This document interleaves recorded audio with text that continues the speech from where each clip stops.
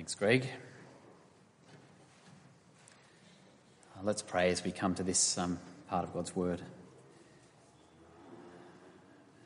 Great God, we thank you for your Holy Spirit that helps us to interpret what you have already revealed, that we might be illuminated. And we pray that that would happen again this morning. Your Spirit would help us to see what perhaps we haven't seen before, to grasp things more clearly, and so to love and trust you more. We ask in Jesus' name. Amen. Well, there's a valuable life lesson in the famous book The Hiding Place, set in World War II Holland, written by Corrie ten Boom. And because of something that she heard in school, Corrie asked her dad, what is sex sin, Dad? What's sex sin? While the two of them were riding on a train. And to explain, the father asked little Corrie to carry his suitcase off the train. It was too heavy, and Corrie tried but just couldn't lift it, full of watch pieces. He said, I wouldn't be much of a father if I expected you to carry this, would I? And it's the same with knowledge, he said to his daughter. You need to trust that I, your father, will give you knowledge at the right time.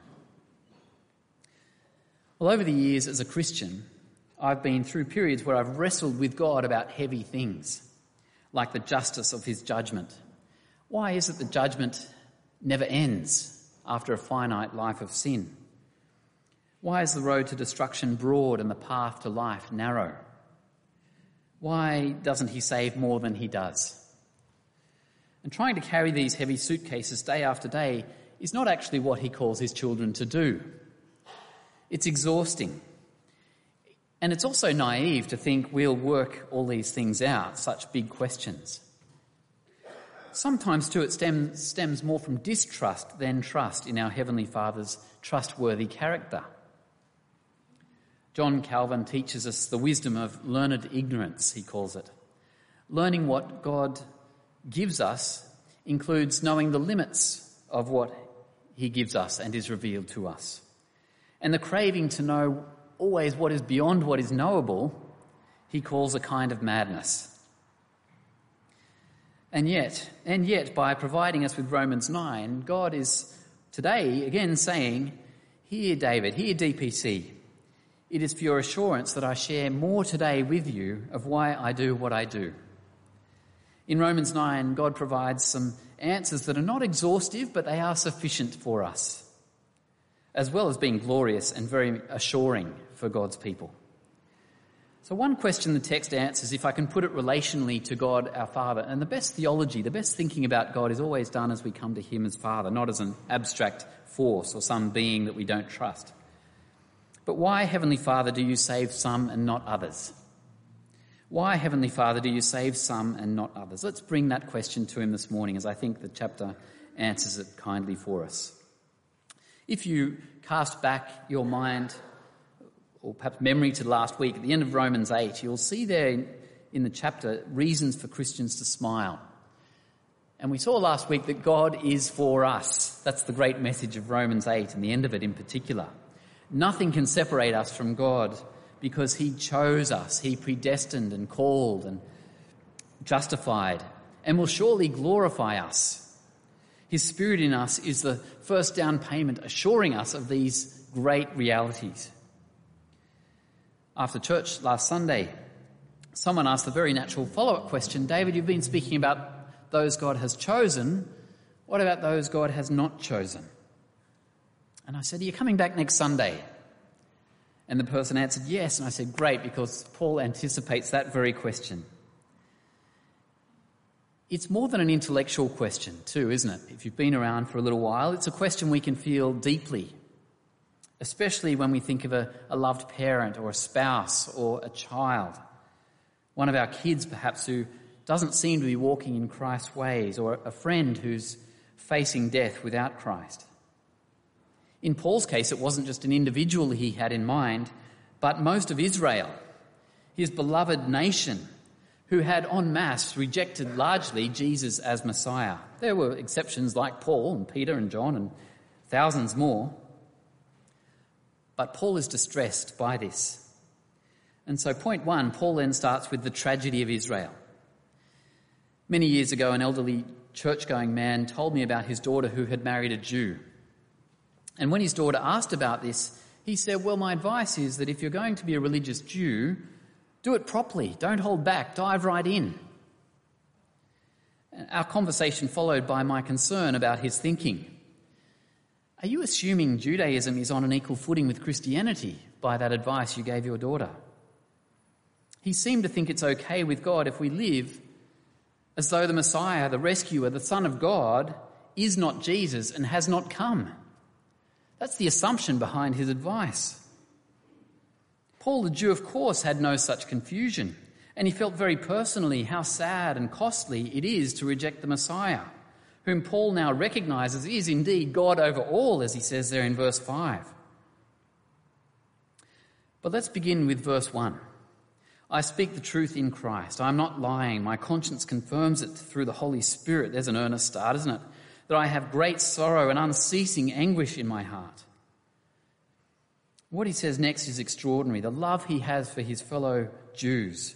The readiness even to sacrifice his eternal salvation for their good. For I could wish that I myself, verse 3, were cursed and cut off from Christ for the sake of my people, those of my own race, the people of Israel. It's hard to comprehend how Paul could say that. It resembles Moses in the Old Testament. Lord, can you take it out on me instead of taking it out on them, the justice and judgment they deserve? But it does also give us a real prod, doesn't it? If we cared that much for the lost, what would we not do to share the gospel with them? In my case at the moment, a small project that's on my nerves is we need to get signage up. I just look at all the traffic going past. We've got Christianity Explored going. I'd love to have let the world know about that more, and it weighs on me to let the lost world know that something is happening here. A loving community, yes, but more significantly, God and forgiveness can be found here. If you cared more for the lost, how would that start to look? And how would you start to resemble Paul and Jesus more than you currently do? Great sorrow, unceasing anguish. It's not only joy and peace we have as a Christian, but we hold it in tension with this lament as well. Paul who rejoices is Paul who laments. He's ready to sacrifice so much, if only the lost Jews who had received so much light and blessing, verses 4 to 5, would enter into that light by coming to Jesus, the one they are waiting for. His fellow Jews are not saved unless they acknowledge Jesus as Lord, unless they too become Christians. How exciting it would be to see us as a church really start to embrace this lost concern, a concern for the lost, and to develop a prayerful burden for them, as Paul speaks of at the beginning of chapter 10. Secondly, and rewording the second point in your outline, I prefer these words for point 2. God's children are the chosen, verses 6 to 13. When I used to mark hundreds of essays at Bible college, I'd urge students to help their readers by beginning their paragraphs with a subject sentence, a guiding sentence. Show us where we're going. And Paul does this too in verse 6 and throughout the chapter. Verse 6, it is not as though God's word had failed. And then verses 6 to 13 demonstrate this. Israel's rejection of Jesus is due to no fault of God's word.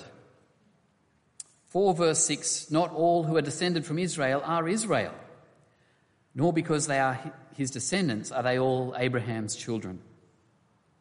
He then explains that God always intended to save a remnant of national Israel. Of Abraham's children, he chose Isaac, but not Ishmael. And then of Isaac's sons, he chose Jacob, but not Esau, as the special line of God's blessing is chosen by God. What do we learn from this? Well, God's true children are those God has chosen, a remnant from within a larger group all the way through Scripture. And so when one Jew or a million Jews reject God, it is not God's word failing. That one or that million are actually demonstrating the truth that has been there from the start in God's word. God first chooses or does not choose an Israelite before that Israelite chooses or does not choose God. Paul further explains in verse 11, "Yet before the twins were born or had done anything good or bad, in order that God's purpose in election might stand, not by works but by him who calls, she was told, the older will serve the younger. Just as it is written, Jacob I loved, but Esau I hated." The argument builds through those verses. The first example with an Egyptian mother, the second example with the same mother. The first example post-birth, the second example pre-birth, and even twins. Jacob I loved, but Esau I hated. Loved, hated. Did God literally hate Esau? Now, I take it this is a Jewish way of making a strong contrast between what is first and what is second.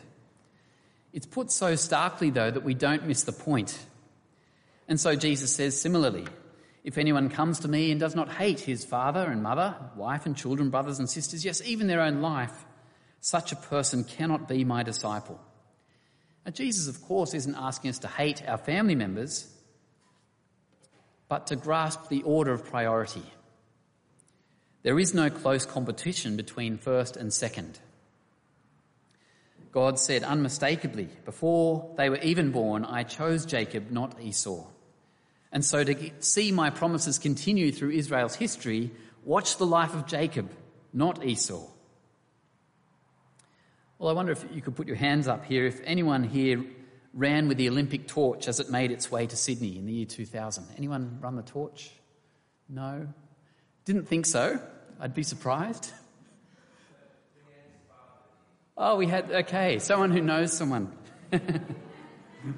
1 point of separation, that's pretty good. What we might ask is it unfair that any of us weren't chosen for that task? For such privileges, it would seem strange to call missing out unfair, wouldn't it? We wouldn't expect that role, but we'd consider it instead a huge privilege if we were chosen. And that's the perspective of Scripture. Not why weren't more chosen, but wow, God can save me, God can save anyone. He forgives sinners all of their sin by taking it even upon himself. Isn't that extraordinary?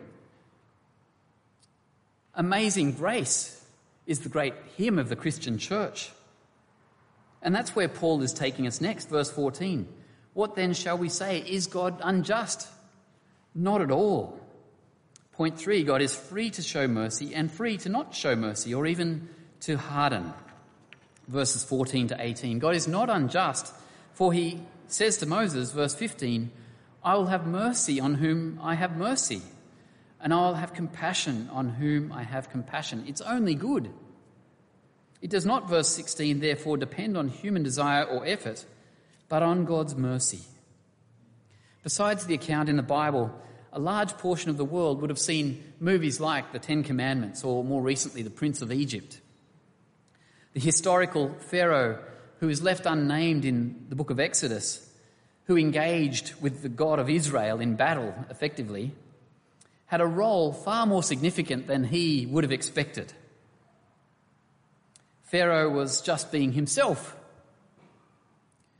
but his stubborn refusal to let Israel go was no accident. Notice in verse 17, which is quoting Exodus 9 that we read earlier, that God brought Pharaoh to prominence. Why? To show the world his glory. Verse 17 says, "For Scripture says to Pharaoh, I raised you up for this very purpose, that I might display my power in you, and that my name might be proclaimed in all the earth. Therefore God has mercy on whom he wants to have mercy, and the flip side, he even hardens whom he wants to harden." Part of God's judgment on Pharaoh was to harden him further in his stance against God. That is, we can't only say that God is in control when people do right. God doesn't sin and doesn't tempt us to sin, but he is also at work through those who do wrong. In Jesus' ministry, we see this clearly. God's perfect purposes involved the evil of religious leaders and Judas Iscariot and Pontius Pilate and Herod and the soldiers, demons even. No human or spiritual opponent can thwart his plans. And when Satan is tempting Judas to betray Jesus, little does Satan know, or does Judas know, that they are unwittingly achieving God's purposes through their evil plans to assassinate God's Son, the Lamb of God who will take away the sins of the world. We humans are responsible for our own sin, and yet God's purposes are never thwarted by our own sin. They are always only advanced. It's deeply assuring for us as God's people, feeling distressed by a cruel world or wondering, is everything under control? If God's will is so influential, even in the realms of good and evil, Paul anticipates the next question that might come to some of our minds too, verse 19. One of you might say to me, well, then why does God still blame us? For who is able to resist his will if this is all part of his plan? Is it fate? And if it is, are we to be blamed for that? Point 4. God may provide answers, but who are we to demand them? Verses 19 to 21. Verse 20.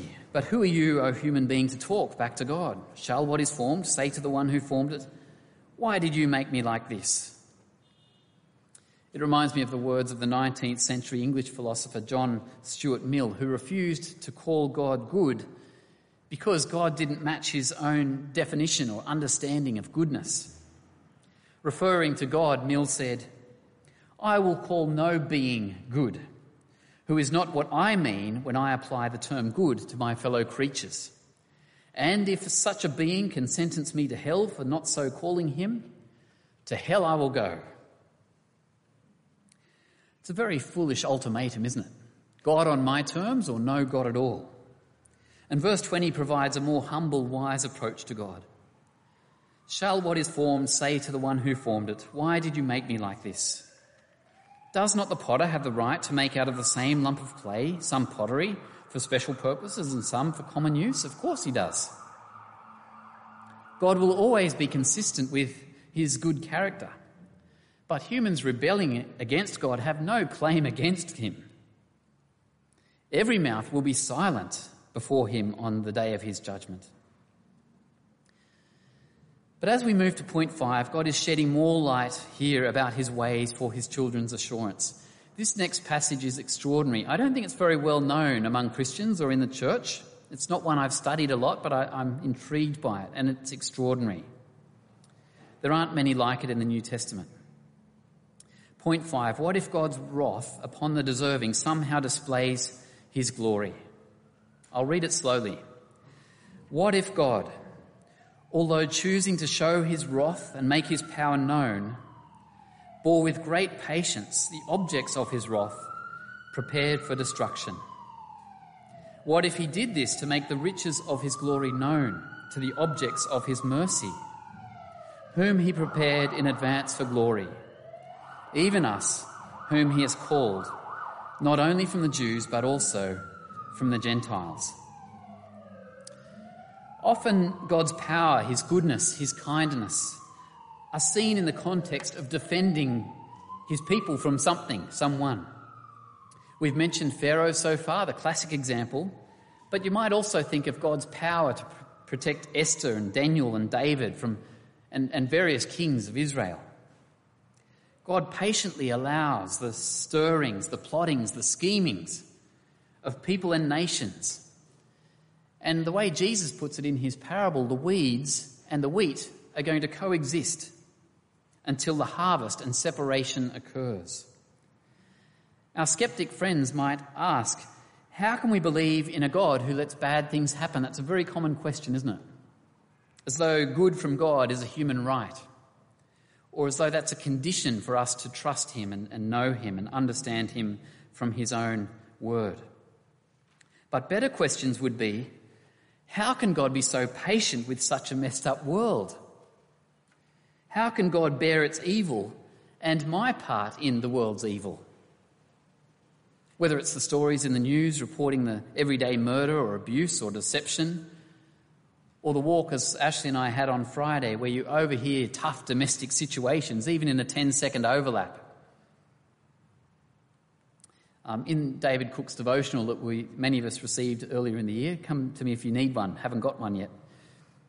But he summarises simply the complexity and some of the depth of this. Referring to the potter, the devotional says, why does God act like this? Why doesn't he just elect everyone? He did this to glorify himself. Now the next bit, listen to this. The unbeliever, by his stubborn resistance, elevates God's patience. The believer, by his undeserved acceptance, elevates God's mercy. I'll say it again. The unbeliever, by his stubborn resistance, elevates God's patience. The believer, by his undeserved acceptance, elevates God's mercy. So the unbeliever is a shout out to God's patience. The believer is a testimony to God's mercy. All is working for God's glory. And so through sinner and through saint, through evil, through good, through the unchosen, through the chosen, God's patience and his mercy are being displayed for those with eyes now privileged to see it. You think, oh, what a troubled world we're in. And you're right to think that. Your next thought can be patience and mercy. Patience and mercy, that's what I see in our messed up world, God's patience and mercy. How can our current world be explained?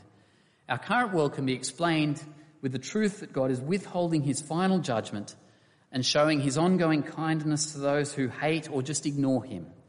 Why does God allow that to keep going? Because he is preparing from the world a remnant, a people to be his children forever. While there is lots of bad stuff going on, the wheat is growing. Wheat is being born. Some of you celebrating children, grandchildren. Weed and wheat coexist so the wheat can be born and come into God's kingdom and later be gathered. Paul would later remember the words of the risen Lord Jesus when Paul was being threatened as well. Acts 18:9-10. Don't be afraid, Paul, but go on speaking and do not be silent, for I am with you. And no one will attack you to harm you, for I have many in this city who are my people. Paul, keep preaching the gospel. Human history needs to continue a little longer because there are people who aren't yet in my kingdom who will enter my kingdom through your preaching. Friends, and particularly those who may be visiting today or new Christians, this is not a light suitcase that we're dealing with today. It's great that you're here to hear about it, but it's more like Christianity chapter 5 in the handbook, not chapter 1. Again, verse 22, what if God, although choosing to show his wrath and make his power known, bore with great patience the objects of his wrath, prepared for destruction? And what if he did this to make the riches of his glory known to the objects of his mercy, whom he prepared in advance for glory, even us, whom he also called, not only from the Jews, but also from the Gentiles? From the earliest days, Christians have recognised God works through good and through evil, but have cried out at the same time, how long, O Lord, and come, Lord Jesus. As Tertullian said, even as early as the 2nd century AD, looking back at the cruelty of Rome in the 1st century towards the Christians, the blood of the martyrs is the seed of the church. The blood of the martyrs spilt ends up being seed for the church. God uses evil and persecution to persuade people of the truth of the gospel. While evil is allowed in our world, God will use it for good. God's power, God's patience, God's mercy, God's glory, 4 words in this text, are realities that explain why God didn't destroy the earth last century, before World War I and all of that devastation, or before World War II, or Vietnam, or Korea, or African conflicts, the suffering across nations and behind closed doors of households.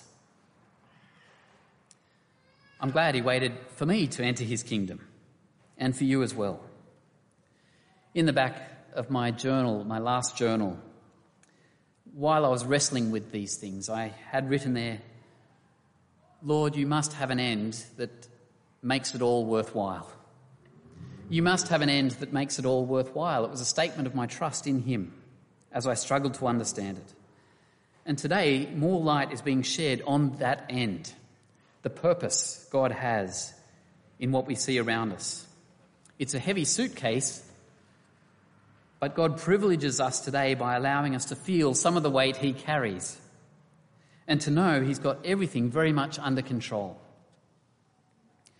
Lastly then, Why doesn't God save more people? Why is the road broad to destruction and narrow to life? Besides what we've already seen in answer to that, lastly, point 6, the Bible's perspective, again, is not why doesn't God save more, but isn't it amazing God saves anyone? And that's how the passage ends, point 6. That if God hadn't saved some, all would be lost. It's a different way of thinking about it, isn't it? If God hadn't saved some, all would be lost.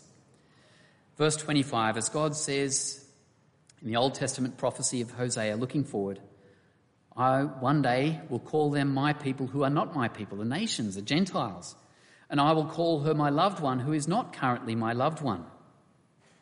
Verse 26, and in the very place, whether it's Brazil or Vanuatu, Arnhem Land, Sydney, where it was said of them before the gospel arrived, you are not my people, there they will be called because of the gospel, children of the living God.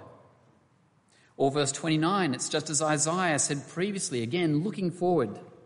Unless the Lord Almighty had left us with descendants, we would have become like Sodom. We would have been like Gomorrah. That's looking back as well.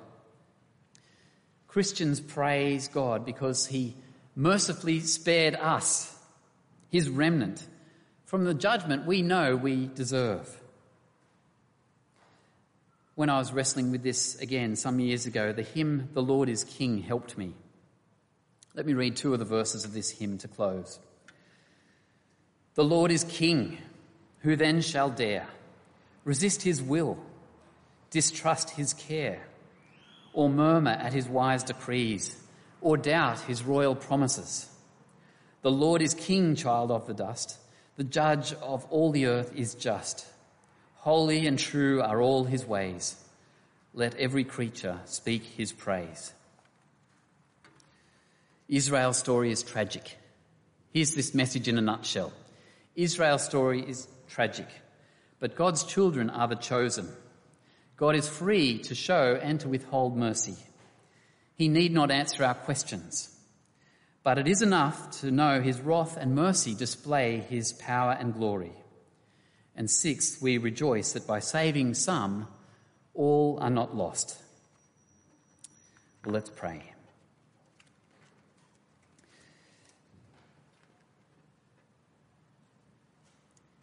Our great God,